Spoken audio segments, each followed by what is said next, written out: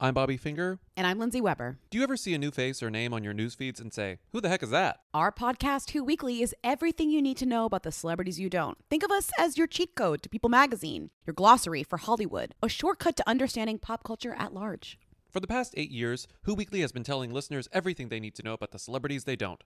The New Yorker says we spelunk deep into the demi-monde with convivial delight. That's a direct quote. Mostly, we're going to explain to you Irish star Barry Keoghan's sudden rise to fame and relationship with a not-so-under-the-radar pop princess named Sabrina. The fake wedding Real Housewives star Cynthia Bailey had to promote a limo rental company. And why all the Gen Zers you know are talking about a guy named Benson Boone. Each episode goes deep into the biggest celebrity stories of the moment. And if you're still confused, we even have a weekly call-in episode where we answer the most burning celebrity queries. Who Weekly airs twice weekly with brand new episodes on Tuesdays and Fridays.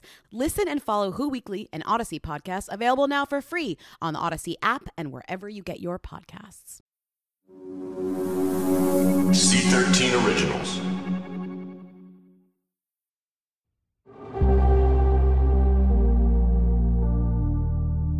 In the previous episode, we stepped past the velvet rope. Or maybe it's through the looking glass that we stepped. On the arm of Bret Easton Ellis. And here we are, on the other side. Los Angeles, 1980. The world of his first novel, Less Than Zero. I'm Lily Analik, and this is Once Upon a Time at Bennington College. To Bret, 1980 LA is a time and place that's brimming with a spirit of brightness and buoyancy, delight and delirium, that exists in a state of innocence, of rapture, of grace. And the whole country seems to be following the beat of its eager, adolescent heart. Bret, an adolescent himself then, he turned sweet 16 in March, on that moment. Me and my peers were very aware that we were living in a particular time, and that was youth culture of the early 80s really seemed to be centered in LA. You saw it in all of the movies, from Fast Times to Valley Girl, to the music that was being made, to the Go-Go's being thrown out there. And I also think that it has a lot to do with the way LA looks as a kind of paradise, a kind of Edenic, Eden-like location. There was this sense that we were at the red-hot center of youth culture. And I felt growing up here, really now in retrospect, was kind of glorious. In short, it's not the LA that appears in the pages of Nathaniel West, or Raymond Chandler, or Robert Towne, or the LA that appears on the screens of Billy Wilder, or Nicholas Ray, or Roman Polanski. No, it's the LA of Beach Blanket Bingo, or any of the other AIP beach party teen movies from the 60s, only updated. Instead of the beach, the mall, though the beach too, and backed by a soundtrack of West Coast new wave girl bands, as ingenuous as blue skies, as beaming as sunshine. Yet also occurring in the city at this very instant, a dark flowering, a wicked ripening, a disenchantment both ruinous and spectacular. Here's Bret reading from a 1998 New Yorker piece called That Was Then, written by Michael Tolkien. For a brief time, somewhere between 1980 and 1983, before the Beverly Center was fully rented, before the traffic slowed down everywhere, Los Angeles wore a pessimism worthy of the name. A true, sexy, radical pessimism. An aggressive pessimism, finally optimistic in its sure love of doom. Made from punk, cocaine, the Talking Heads album Fear of Music with a cover in imitation diamond plate, the name of Wim Wenders' film company Gray Cities Films, which said everything, Slash Magazine, back issues of Wet Magazine, the bands X, Fear, Suburban Lawns, Madame Wong's, and Lady Snow, the Tiffany's at head shops at the corner of Crescent Heights and Sunset. This was in that time when everything was numb, but the numbness was beautiful. The numbness expressed a harmonic correspondence with the vibrations of a city unknowable except through controlled degradation. Ooh, baby, a darkness that illuminates rather than obscures, a pessimism that exhilarates rather than depresses. It's a wonderfully suggestive description, but because I'm literal-minded, to my abiding shame, I can't leave it at suggestive. I want Michael Tolkien to tell me what exactly he's suggesting. so I message him on Facebook. He's willing to talk about That Was Then. The only problem is he wrote the piece over 2 decades ago, and his memory of it has gone vague, grainy. Okay, so you're about to hear a clip from my dialogue with Michael, and I want to apologize in advance. I've been working on this Bennington project for years now, since 2016. It began as a piece, an oral history, that I pitched to and subsequently wrote for Esquire magazine. I didn't know back then that it would take the form of a podcast, so I recorded a bunch of the early interviews casually, carelessly, for the benefit of fact-checkers, not listeners. Point being, the audio quality of this Michael Tolkien conversation isn't great. Now, on to the conversation. Oh, God, this is, you're asking me to dredge stuff up that I haven't thought about in a long time that isn't... I know I'm tormenting you, but it'll be quick. I realize how annoying I'm being with Michael, but I just can't stop myself. What was it about early 80s LA that made it so special? And then it all about, I don't know. I ask him again and again, a broken record. Got sick. What do you mean? I grow frustrated when he can't answer. He grows frustrated with my frustration. Trying to be clever. Finally, to get me off the phone more than anything else, he says, there was a kind of utopian noir quality to LA. As a friend of mine once said, it was a tropical, and I've never been to Berlin, but she said, oh, this is a tropical Berlin. A noir utopia, a tropical Berlin. In other words, early 80s LA is a place that looks like a dream, but feels like a nightmare. The same can be said of Brett's house. On its surface, the house I grew up in was just another modest upper-middle-class home along the edges of the hills in Sherman Oaks. But below that surface was a hugely dysfunctional gray zone. Sherman Oaks is a neighborhood in the San Fernando Valley, better known as the Valley, a term of endearment wrapped in a put-down, or vice versa. Here's Bruce Taylor, Brett's classmate at Buckley, a co-educational private school in Sherman Oaks, and Brett's best friend since the 7th grade. Sherman Oaks now is not anything like it was back then. I mean, now, of course, the city has bled over into it. Sherman Oaks is just sort of like part of the rest of the city. But back then, you really were in the valley. Just there weren't that many people around. It was a much slower pace of stuff. All of which is to say that Sherman Oaks isn't what Raymond Chandler called the big, sordid, dirty, crooked city. No, it's white picket fence, sleepy small-town America. The Ellis's house on Valley Vista Boulevard has a pool and a dog. Brett's pretty young mother, Dale, who appeared in several national magazines as a model before marriage, takes care of it, along with Brett and his 2 little sisters.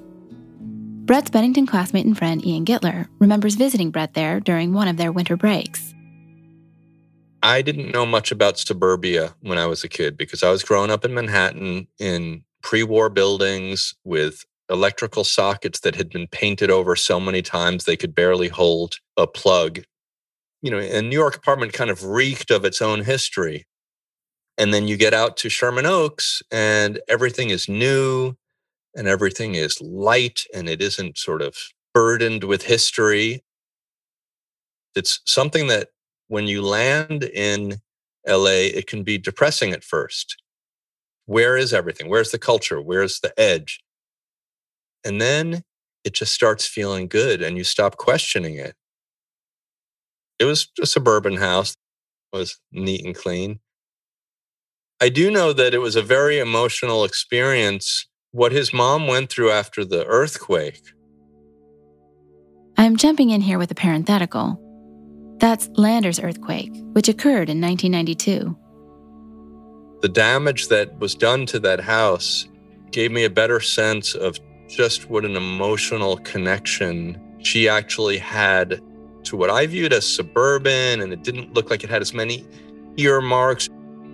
And so when you saw her desire to fix this house, which had her history of raising her children, you understood that suburban life was not devoid of those same kind of personal, environmental histories at all.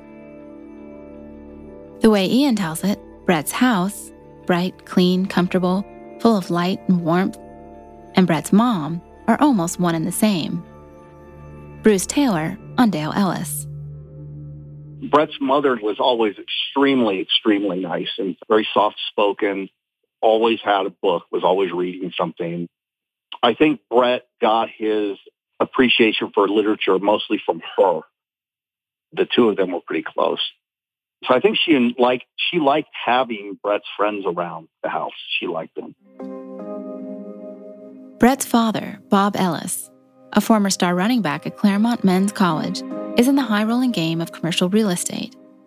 He joined Coldwell Banker Commercial Brokerage in 1967. He isn't at the top yet. He's rising fast, though, appearing in the People on the Move section of the LA Times in June 1979. But behind the pleasant, easygoing exterior of life in Southern California, this bourgeois paradise, where the days are spent lounging under gently swaying palm trees and around pastel-hued swimming pools, tipping down a pair of sunglasses to accept a drink, something cool and tall from the housekeeper, lurks madness and mayhem. The source of much of the madness and mayhem? The man who made Brett and warped Brett, and thus really made Brett. Brett's father. Brett. I had a mother who was nurturing. I had a father who had completely checked out, and angrily too. Ajay Sagal, Brett's Buckley classmate and friend, on Bob Ellis. His dad was an asshole, like a bona fide, verified asshole. He's a cheater, according to a 1985 letter Brett sent to Bennington classmate and friend Joe Eisenstadt. He wrote, "I was at Chasen's the other night, and my sisters got drunk and asked my father, in front of my mother, how many affairs he had." He's also a rager, according to Bruce Taylor. I mean, his father, first of all, drank a lot. And, his father did have a temper. One time I went over there to meet Brett, and we were going to go over to Westwood. And his father was screaming about something. And so Brett came out and said, my dad won't let me go. So I guess he could be scary sometimes. I never saw him do any physical violence or anything like that. It was more losing his temper. I mean, I never saw him hit anybody or anything like that. Just because Bruce doesn't see it, though, doesn't mean it isn't happening. Brett's Bennington classmate and friend, Paula Powers. I just remember being out to dinner with Brett and talking about our parents' messed up relationships. And I said that, my parents' relationship occasionally got violent. And Brett said, yeah, one time my father, in the middle of an argument, just picked my mother's arm up and smashed it across the counter and broke her arm. Awful, obviously. But it's stranger and more perverse than that. Bob Ellis is not your garden variety brute. Again, Paula Powers. I can't remember where we were, but it was like all of us together, and Brett had left, and I was still hanging out, and Brett's mother was there. And somehow his dad came up, and she said, yeah, he used to kind of ditch me all the time. In fact, I remember one evening, I think he was supposed to take a bunch of people out to dinner at a really fancy place, like 12 people. And in the middle of it, he said he was going to the bathroom, and he left, and he never came back. And so she had to pay for everybody and take a cab home. And she was kind of laughing about it, And I told Brett about it, like thinking we'll have a laugh together. And he gave me this look. He said, I've never heard that story. But apparently it wasn't unusual for his dad to do stuff like that. Listeners, take note. Bob Ellis doesn't throw a tantrum, exit the restaurant in a burst of emotion, which would be bad behavior, but understandable behavior. And he isn't trying to dodge the bill for a large and expensive meal, which would also fall into the category of bad but understandable behavior, since his and Dale's bank accounts are linked. If she pays, he pays. There's no understanding his behavior because it's beyond understanding. It's as if his goal is purely to confuse, upset, and humiliate. And that makes him irrational, pathological. And this juggernaut of fury and testosterone is disappointed in his only son. A physically imposing boy, but one psychologically disinclined to organized sports, with a temperament both sensitive and imaginative. A sissy, in brief. That's certainly how a man like Bob Ellis would interpret the data anyway. So, for young Brett, home is not a safe place. Nor is Daddy the protector who's going to save him from the monster in the closet. Home is a place where fear lives. And Daddy is the monster in the closet. Here's how Brett escapes the monster, via books. I was reading novels at a very early age. I became obsessed with novels as a child and as an adolescent, and I was a voracious reader. I could read a book in a day, sometimes two. That's how I spent my time. Horror-themed books especially.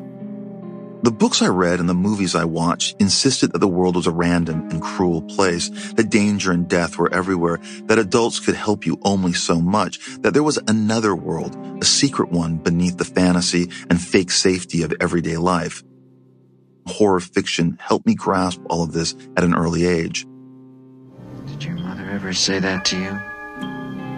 That I would hurt you? No, Dad. You sure? Yes, Dad. The Shining, about a seemingly loving family man whose homicidal impulses towards his wife and child slowly reveal themselves, is a particular favorite.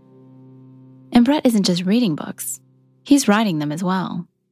Ajay Sagal.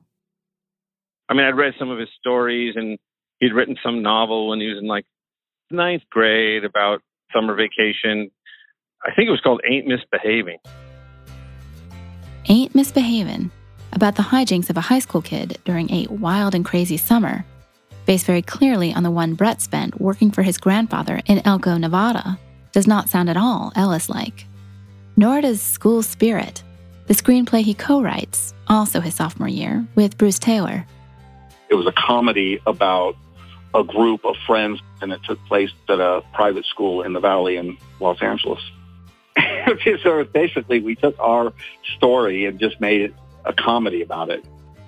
It all sort of climaxed in a big school talent show. Brett's found his vocation, but he's not yet found his subject matter or his tone. So books and writing are one means of escape for Brett. Another, the movies. In the late 70s, early 80s, a group of my friends and I, we go to Westwood every Saturday, and we would talk about it the night before. We would look at the show and we go, okay, we've seen a noon, then we're going to have lunch, then we're going to see our mid-afternoon, then we're going to go have dinner, and then we're going to see our 8 o'clock show.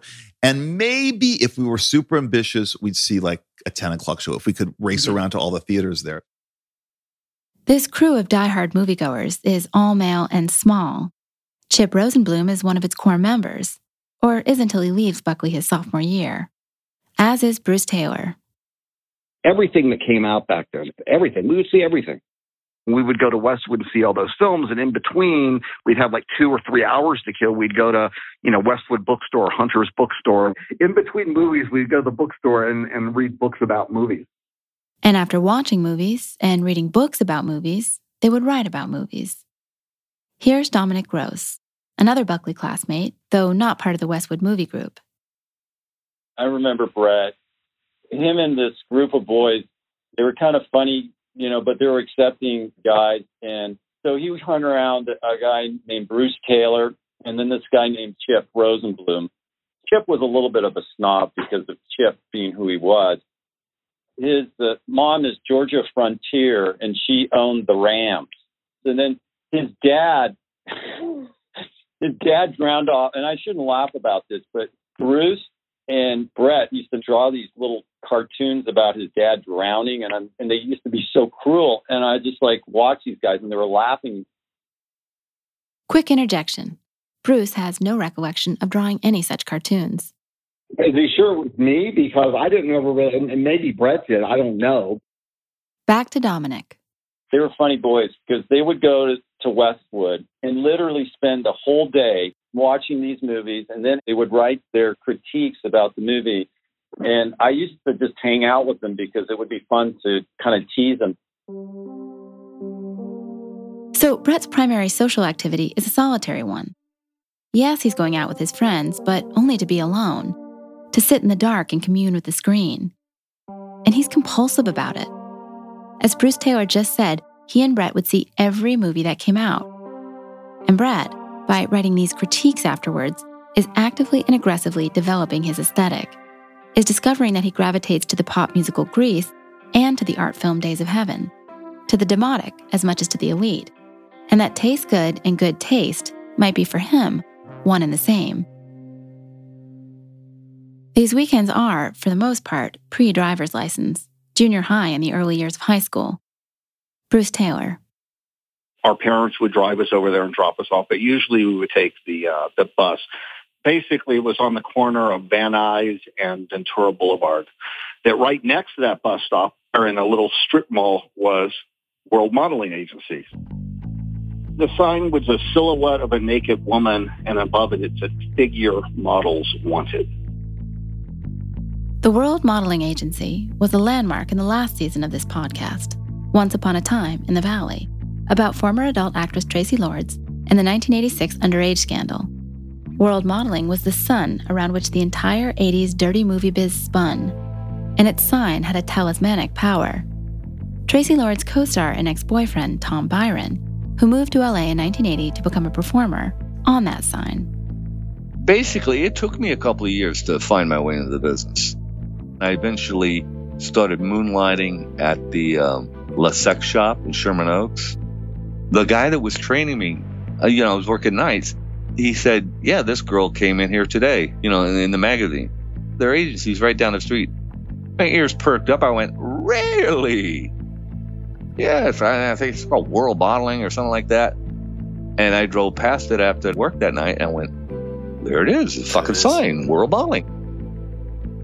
The sign has power in this season as well, though its power is of a subtler variety and subliminal rather than talismanic. And what it's communicating subtly and subliminally is that there is another valley in the valley. Yes, the valley is an enchanted suburban wonderland, but it's also the capital of sin, smut, depravity, and exploitation. So Brett is able to lose himself in books and movies, and by 1980, he'll have a third means of escape: his car. As a Southern California kid, once I started driving, I felt freedom. I remember it was 1980 and I went and saw Psychedelic Furs on a weeknight.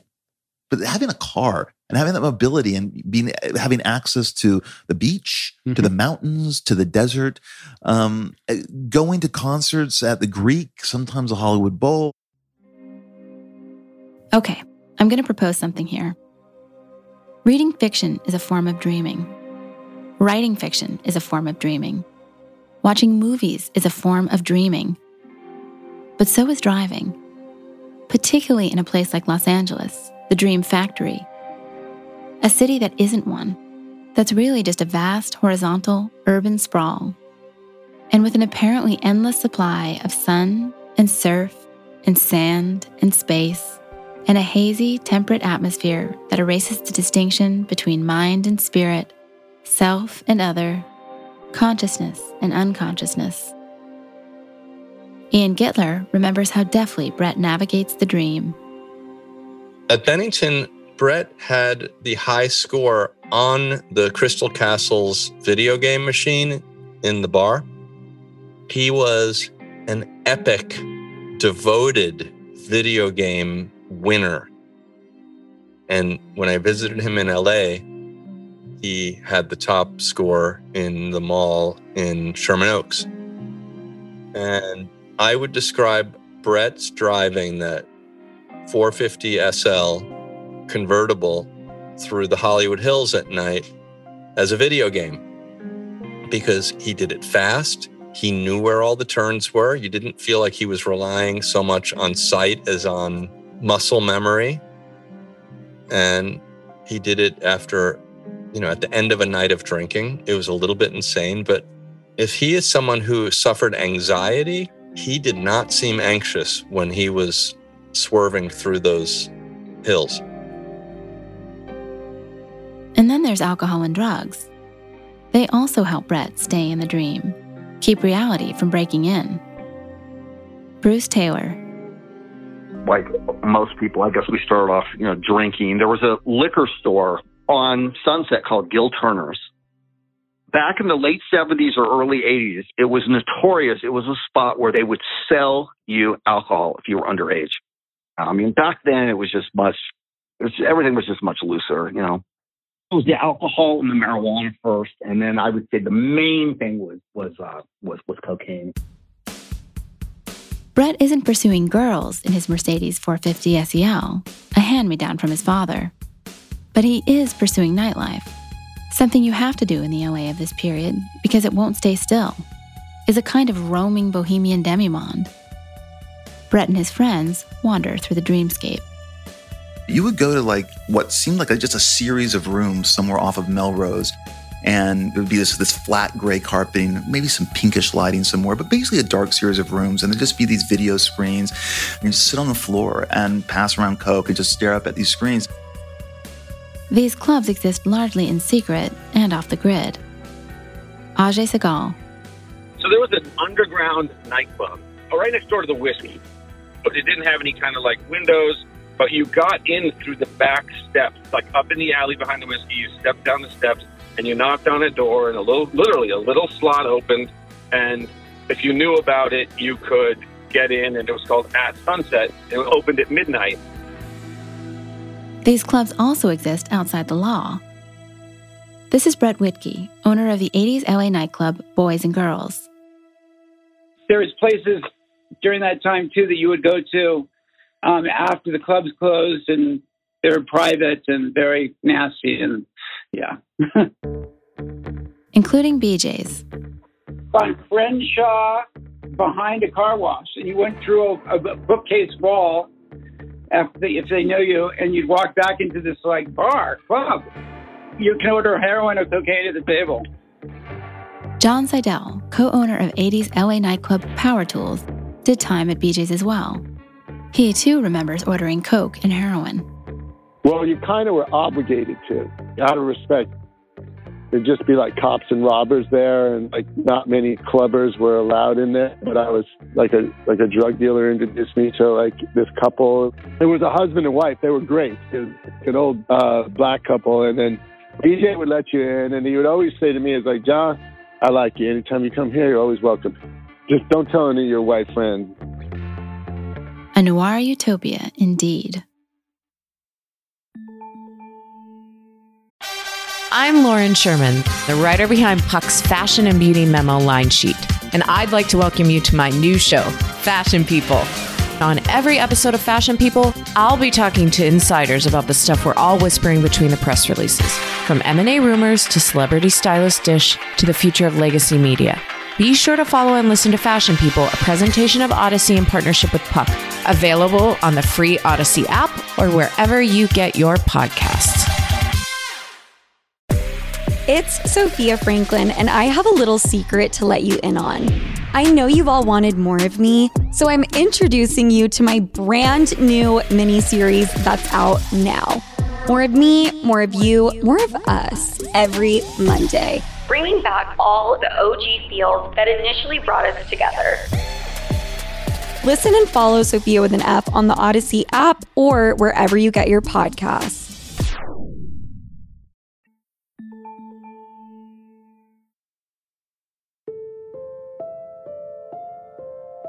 And now for the daylight world. In 1980, Brett completes the second half of his sophomore year, the first half of his junior year, at the Buckley School. Buckley is still a fairly new institution then, and not a particularly distinguished one. Buckley isn't, for example, Crossroads, peerlessly progressive for the children of hippie aristocrats, or the Harvard School for Boys, established in 1900, offering an East Coast-style education on the West Coast. But Buckley puts on airs. For starters, it insists that its students wear uniforms, blazers, slacks, and ties for the boys, skirts and button-downs for the girls. Steve Robbins, an English teacher at Buckley from 1978 to 1998, and Brett's English teacher sophomore year, on the school's ethos. Students were expected to stand up when an adult entered the classroom. It was scary when I saw that. The woman who started the school was very conservative, very, very traditional. And she wanted to create a school that appeared to be more than it really was. And I won't get into her philosophy, but it was also scary. It was essentially about teaching kids how to control themselves and fit into a culture that really didn't exist anymore for most people. Steve Robbins on the kind of families that tend to send their kids to Buckley. Rich, more nouveau than established, a lot of entertainment industry people. To that point, in Brett's class is Michael Landon Jr., son of Michael Landon, a former lead on Bonanza, a current lead on Little House on the Prairie, and a very big TV star. Fun fact, Landon would appear on the cover of TV Guide more times than any actor in history, apart from Lucille Ball. Steve Robbins on the kind of kid Brett is. He was not mainstream crowd. He wasn't committed to being the best student he could be, but he was going to go through the paces at school and do all right. Brett is a sleepwalker, moving through the school corridors without thought or haste. No sports, a minimum of extracurriculars. Why risk rupturing the dream with undue exertion? In short, he appears to be everything his father isn't. Unathletic and unengaged, uninterested in girls or conventional achievement, and above all, calmly, numbly, near maddeningly passive. Appears, though, is the key word here because Brett is his father's son, even if he is a mama's boy. He has all of Bob Ellis's drive and ferocity, libido too, is just keeping it under wraps. And his need to dominate and control is every bit as intense as Bob Ellis's, only he doesn't exercise it on living people. But more on that later. Steve Robbins senses that Brett is playing it cool. He seemed involved in something, and it was never clear what that something was. I mean, it was writing, I learned, but he had things going on in his mind, and most of his life seemed to be, his meaningful life seemed to be centered off campus. Steve Robbins hears about Brett before he meets Brett. The teacher who was passing him on to me was not very happy with Brett, saw Brett as a kind of a willful kid because he refused to write the way she wanted him to write. She was advocating a strict adherence to a 5-paragraph essay form, taken to an extreme so that the introductory paragraph was sort of a funnel leading into the thesis at the end of the first paragraph. And God forbid you should need any more than 5 paragraphs because you aren't going to get one from her. And he refused to do that. And it probably took a lot for him to say, no, I'm not going to do that. And I don't know if he failed that class or she let him eat by, but either way, it was a horrible experience for him. And I remember talking to him right at the beginning of our term and saying to him that he can own his own writing now. Steve Robbins is the faculty advisor to the school literary magazine. He asks Brett if Brett would consider submitting a story. And sometime later, he brought by something. It seemed very, very rough to me, not particularly a successful piece, which made it par for the course with the high school literary magazine. Then, one fateful day, Steve assigns the class Slouching Towards Bethlehem, Joan Didion's 1967 collection of essays, mostly California horror stories, some quite gory, but written in a controlled, lucid, ultra-detached, even fiercely detached style. Brett. It was Steve Robbins who introduced me to Joan Didion, even though I knew about Joan Didion because I remember copies of A Book of Common Prayer in my grandmother's room. I remember my aunt, my mom reading the White Album. But I hadn't really read her. I was in 10th grade, and that's activated it. He taught Slouching Towards Bethlehem, and he taught Play As It Lays. Play It As It Lays, which Didion published in 1970, is a novel set in L.A. about an actress, Mariah Wyeth, who is telling her story, again, California horror, from a sanitarium.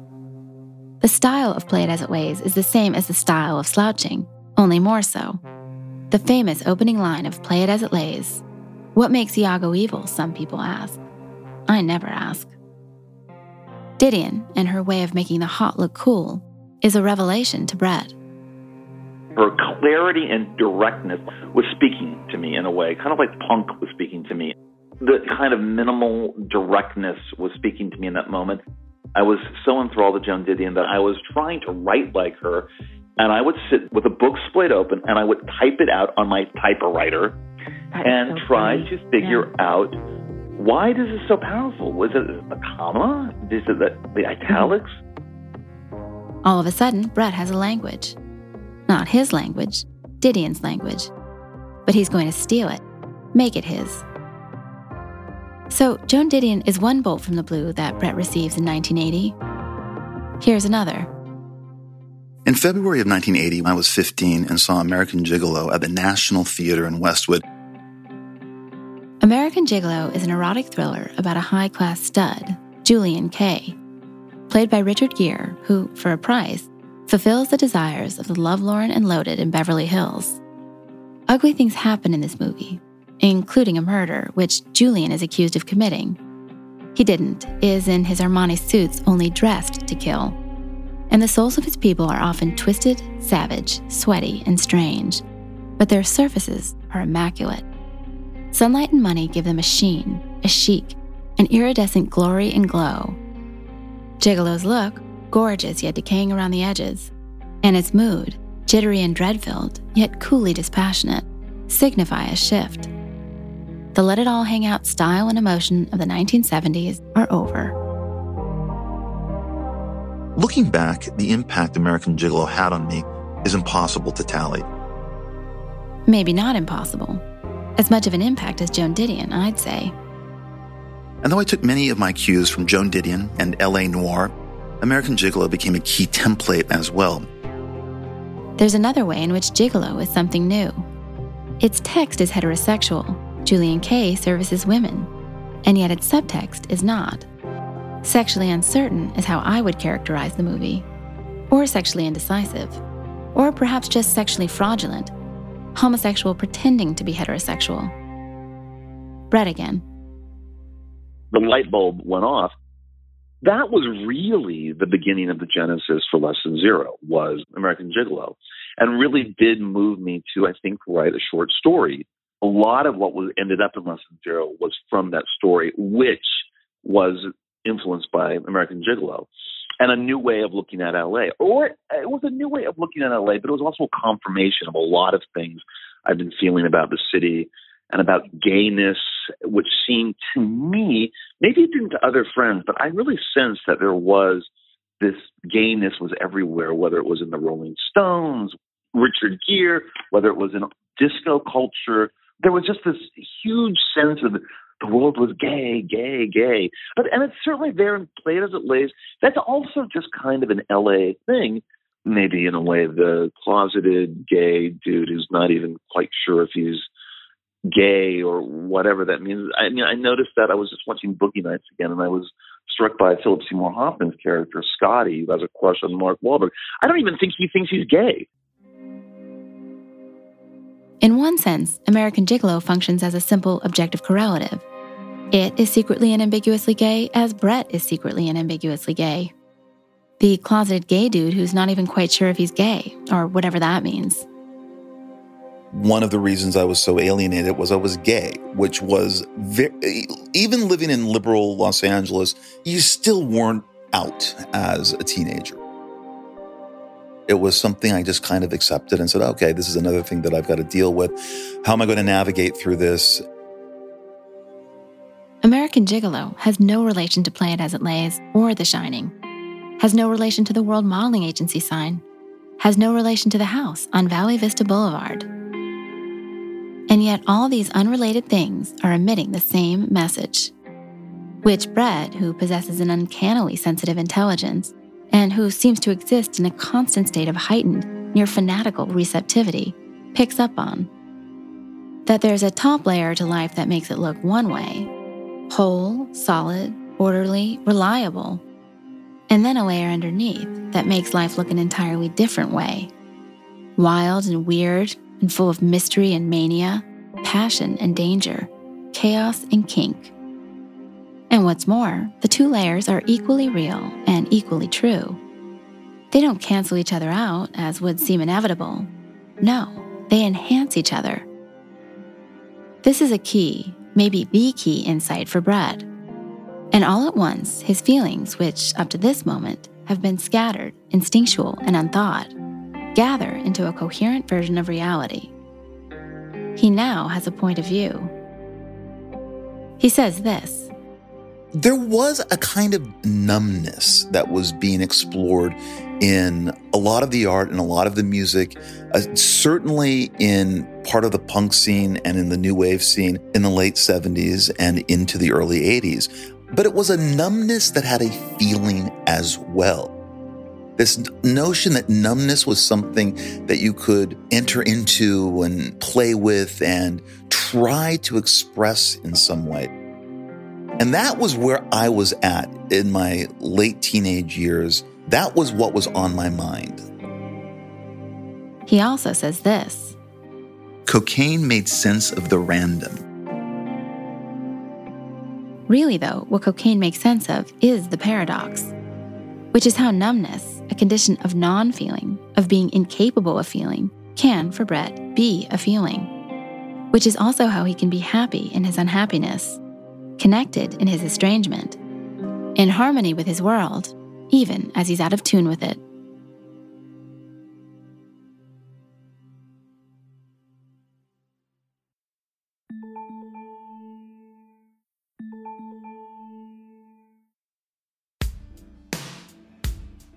The first bolt from the blue, Joan Didion. The second bolt from the blue, American Gigolo. The third bolt from the blue really is a bolt from the blue, meaning it's a gift from God, i.e. dumb luck. Brett, in 1980, during the summer between his sophomore and junior years, goes from ugly duckling to beautiful swan. Or, in 80s parlance, from totally geek to totally chic. Ajay Sagal.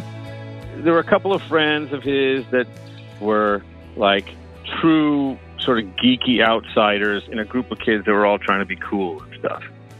And then like in 11th grade or something, I can't really exactly remember, he grew or thinned out or something. And all of a sudden he was like this handsome guy. And all of a sudden the popular girl wanted to go out with him. The popular girl who wants to go out with Brett is Julie Foreman. Julie will become his first girlfriend. More about Julie in a minute. So Brett is not just socially acceptable, he's socially desirable, which means the observer of the drama is all at once a player in it.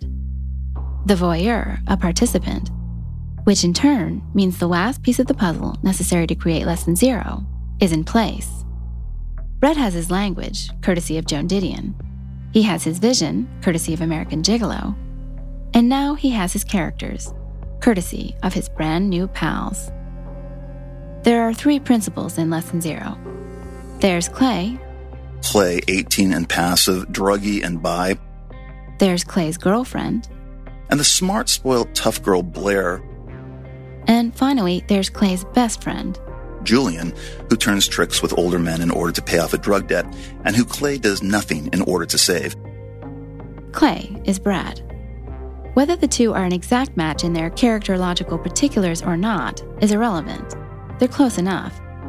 Same goes for Clay's girlfriend, Blair, and Brett's girlfriend, Julie Foreman. Okay, now let's talk about Julie. Or rather, let's listen to Ajay talk about Julie.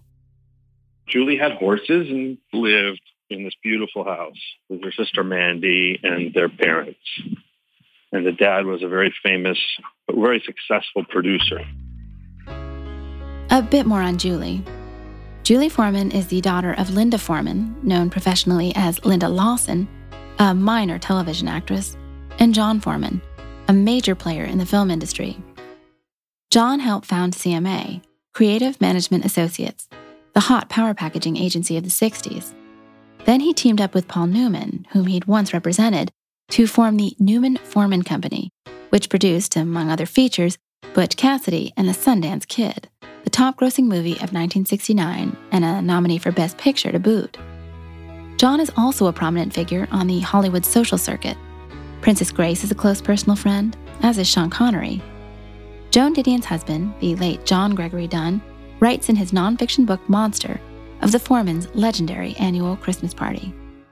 Rock Hudson here, Hank and Shirley Fonda over there, John Huston holding court in the corner, Jeff Berg and his psychologist wife, Denny Lauria, with their infant daughter Kate in their arms, Natalie Wood and Robert Wagner at the buffet. It's a cozy domestic scene Dunn is describing. Well, cozy-ish, and yet the players in it are some of the most dazzling creatures in the world and of the era. And that these people are casual and no big deal to Julie, friends of her parents for God's sake, practically part of the furniture, would, for Brett, only intensify the glitziness of the situation. Movie stars and star directors and star agents are to her what the gray-suited, gray-faced businessman associates of Bob Ellis are to him. Hollywood as a way of life like any other. What could be more glamorous than that? It certainly puts Michael Landon and his multiple TV guide covers in the shadows. Ajay. So I think that also was one of the lures for Brett, which was Julie was the kind of girlfriend that, like, when you're her boyfriend and over at the house, you might meet Joan Didion, because Julie's dad was in business with John and Joan. They were over at the house a lot. There are, of course, velvet ropes behind velvet ropes. We needed Brett to get past the first velvet rope, lead us into the Buckley School. We now need Brett and Julie to get us past the second velvet rope, lead us into more rarefied territory still. The place where you can do the Jingle Bell Rock with Rock Hudson, eavesdrop on the marital chit-chat of R.J. Wagner and Natalie Wood. Julie's family, they lived a kind of what some would call an aspirational Beverly Hills moneyed life. And Brett, a valley boy, the son of a man in real estate rather than movies. In LA, there's only one industry that counts. Is an aspirant. Brett was from the Valley. I was from the Valley. The Valley had a negative connotation. It wasn't as cool as being from the West Side. It wasn't as cool as being from Beverly Hills or whatever. Lame. It was like a lame place to live, a lame place to do anything. The equivalent is like he lived in Queens and he wanted to live in Manhattan. An added point of fascination for Brett. John Foreman may be Julie's father and Linda's husband, but that doesn't mean he's straight. Ajay.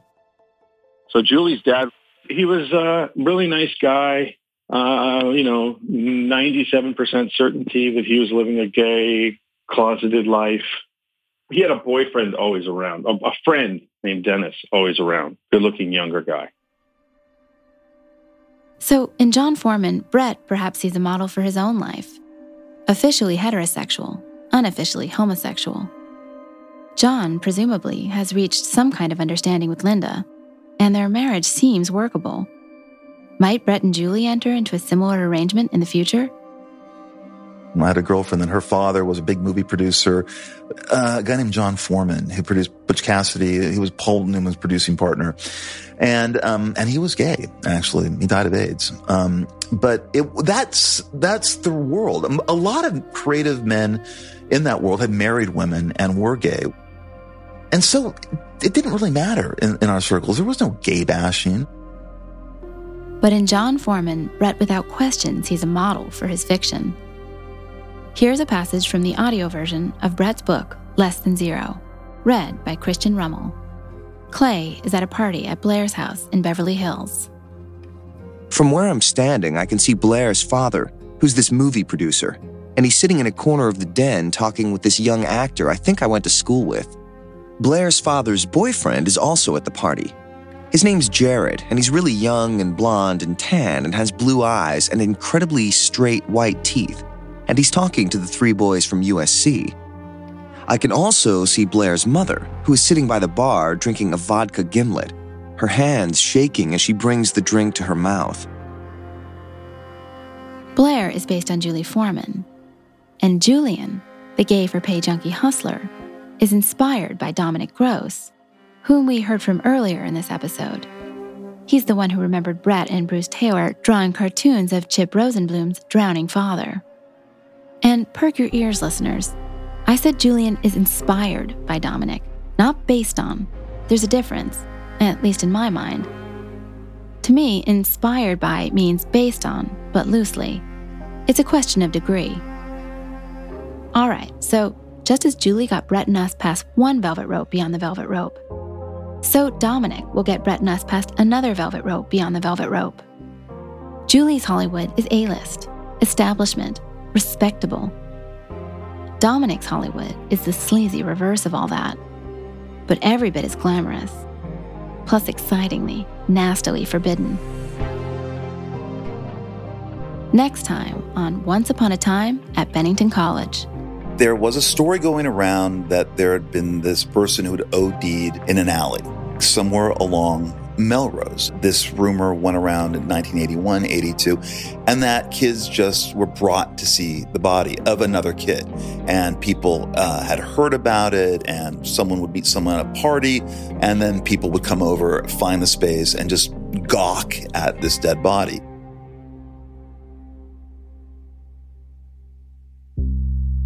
This has been a presentation and production of C13 Originals, a Cadence 13 studio. Once Upon a Time at Bennington College is executive produced by me and Chris Corcoran, created and written by me, directed by Zach Levitt, edited by Perry Kroll, script edited by Bruce Handy, production support and additional editing by Ian Mont, mixed and mastered by Bill Schultz, production coordination by Terrence Malangone, studio coordination by Sean Cherry, artwork and design by Kurt Courtney, marketing by Brian Swarth, Josephina Francis, Moira Curran, and Melissa Wester. The original music is by Joel Goodman. Cadence 13 is an Odyssey company. They said it couldn't be done. They say it bordered on impossible. When someone says I can't do something, I usually agree with them. And now, against all odds, this completely mediocre comedy podcast has done the unthinkable. They got listeners. We got listeners! No way. Amazing! Now available on the Odyssey app or wherever you listen to podcasts. I'm so happy we're at Odyssey now. Oh my God, they're amazing. The Commercial Break Podcast. You heard it here last.